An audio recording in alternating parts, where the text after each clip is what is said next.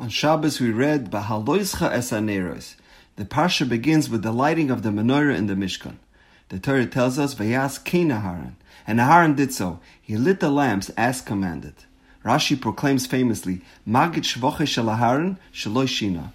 The pasuk is extolling the virtues of Aharon, that he didn't deviate. All the Mefarshim are puzzled by this Rashi. How can we even fathom at the thought that Aharon HaKohen would deviate from what he was instructed by Hashem? So I once heard a beautiful explanation of Lahagid Shvoche Shel Aharon Shelo Shina.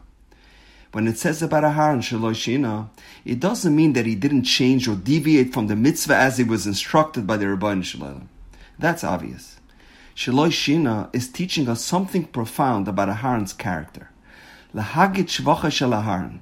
The praise of Aharon was Shelo Shina. He didn't try to change anybody. He didn't try to change another person. Many times we find where people try to change other people because they can't accept them for who they are. So in an attempt to be their friend or neighbor or co-worker, they try to change them to their liking. We find this phenomenon in marriage.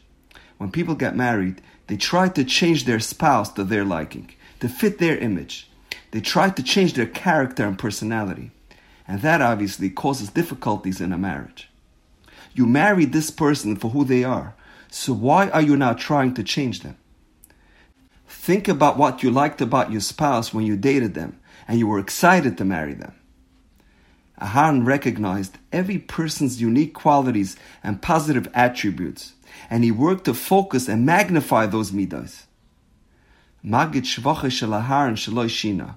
He didn't try to change anyone's unique personality and what makes them special, but rather he worked with their unique midos and the personality they possessed, and used it to elevate them and to build them up.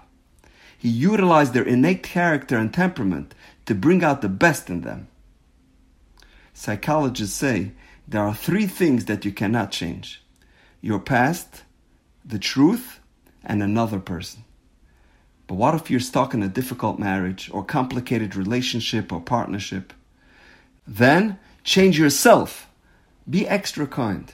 Go out of your way to be extremely gracious and sympathetic, and by osmosis, it will have a positive impact on all your surroundings, and after a while you will realize your marriage and your friendships and all your relationships will improve. Magid Shvoche Shel Aharon.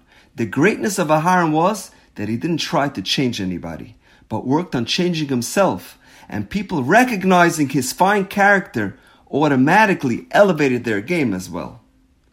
There's a famous adage, everybody wants to change the world, but nobody wants to change themselves.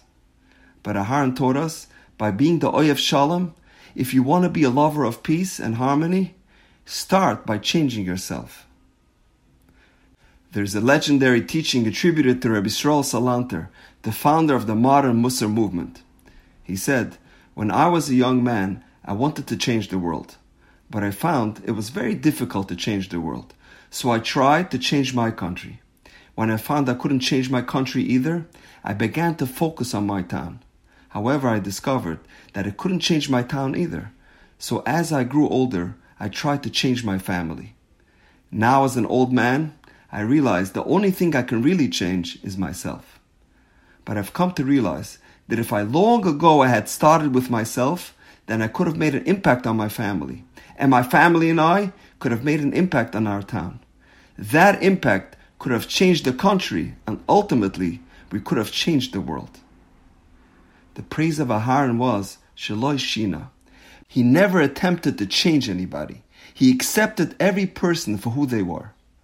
Aharon, by working on himself, and by working with the innate positive character traits and the unique qualities that the other people possessed, he indeed did change the world. And now, we know. Have a wonderful day.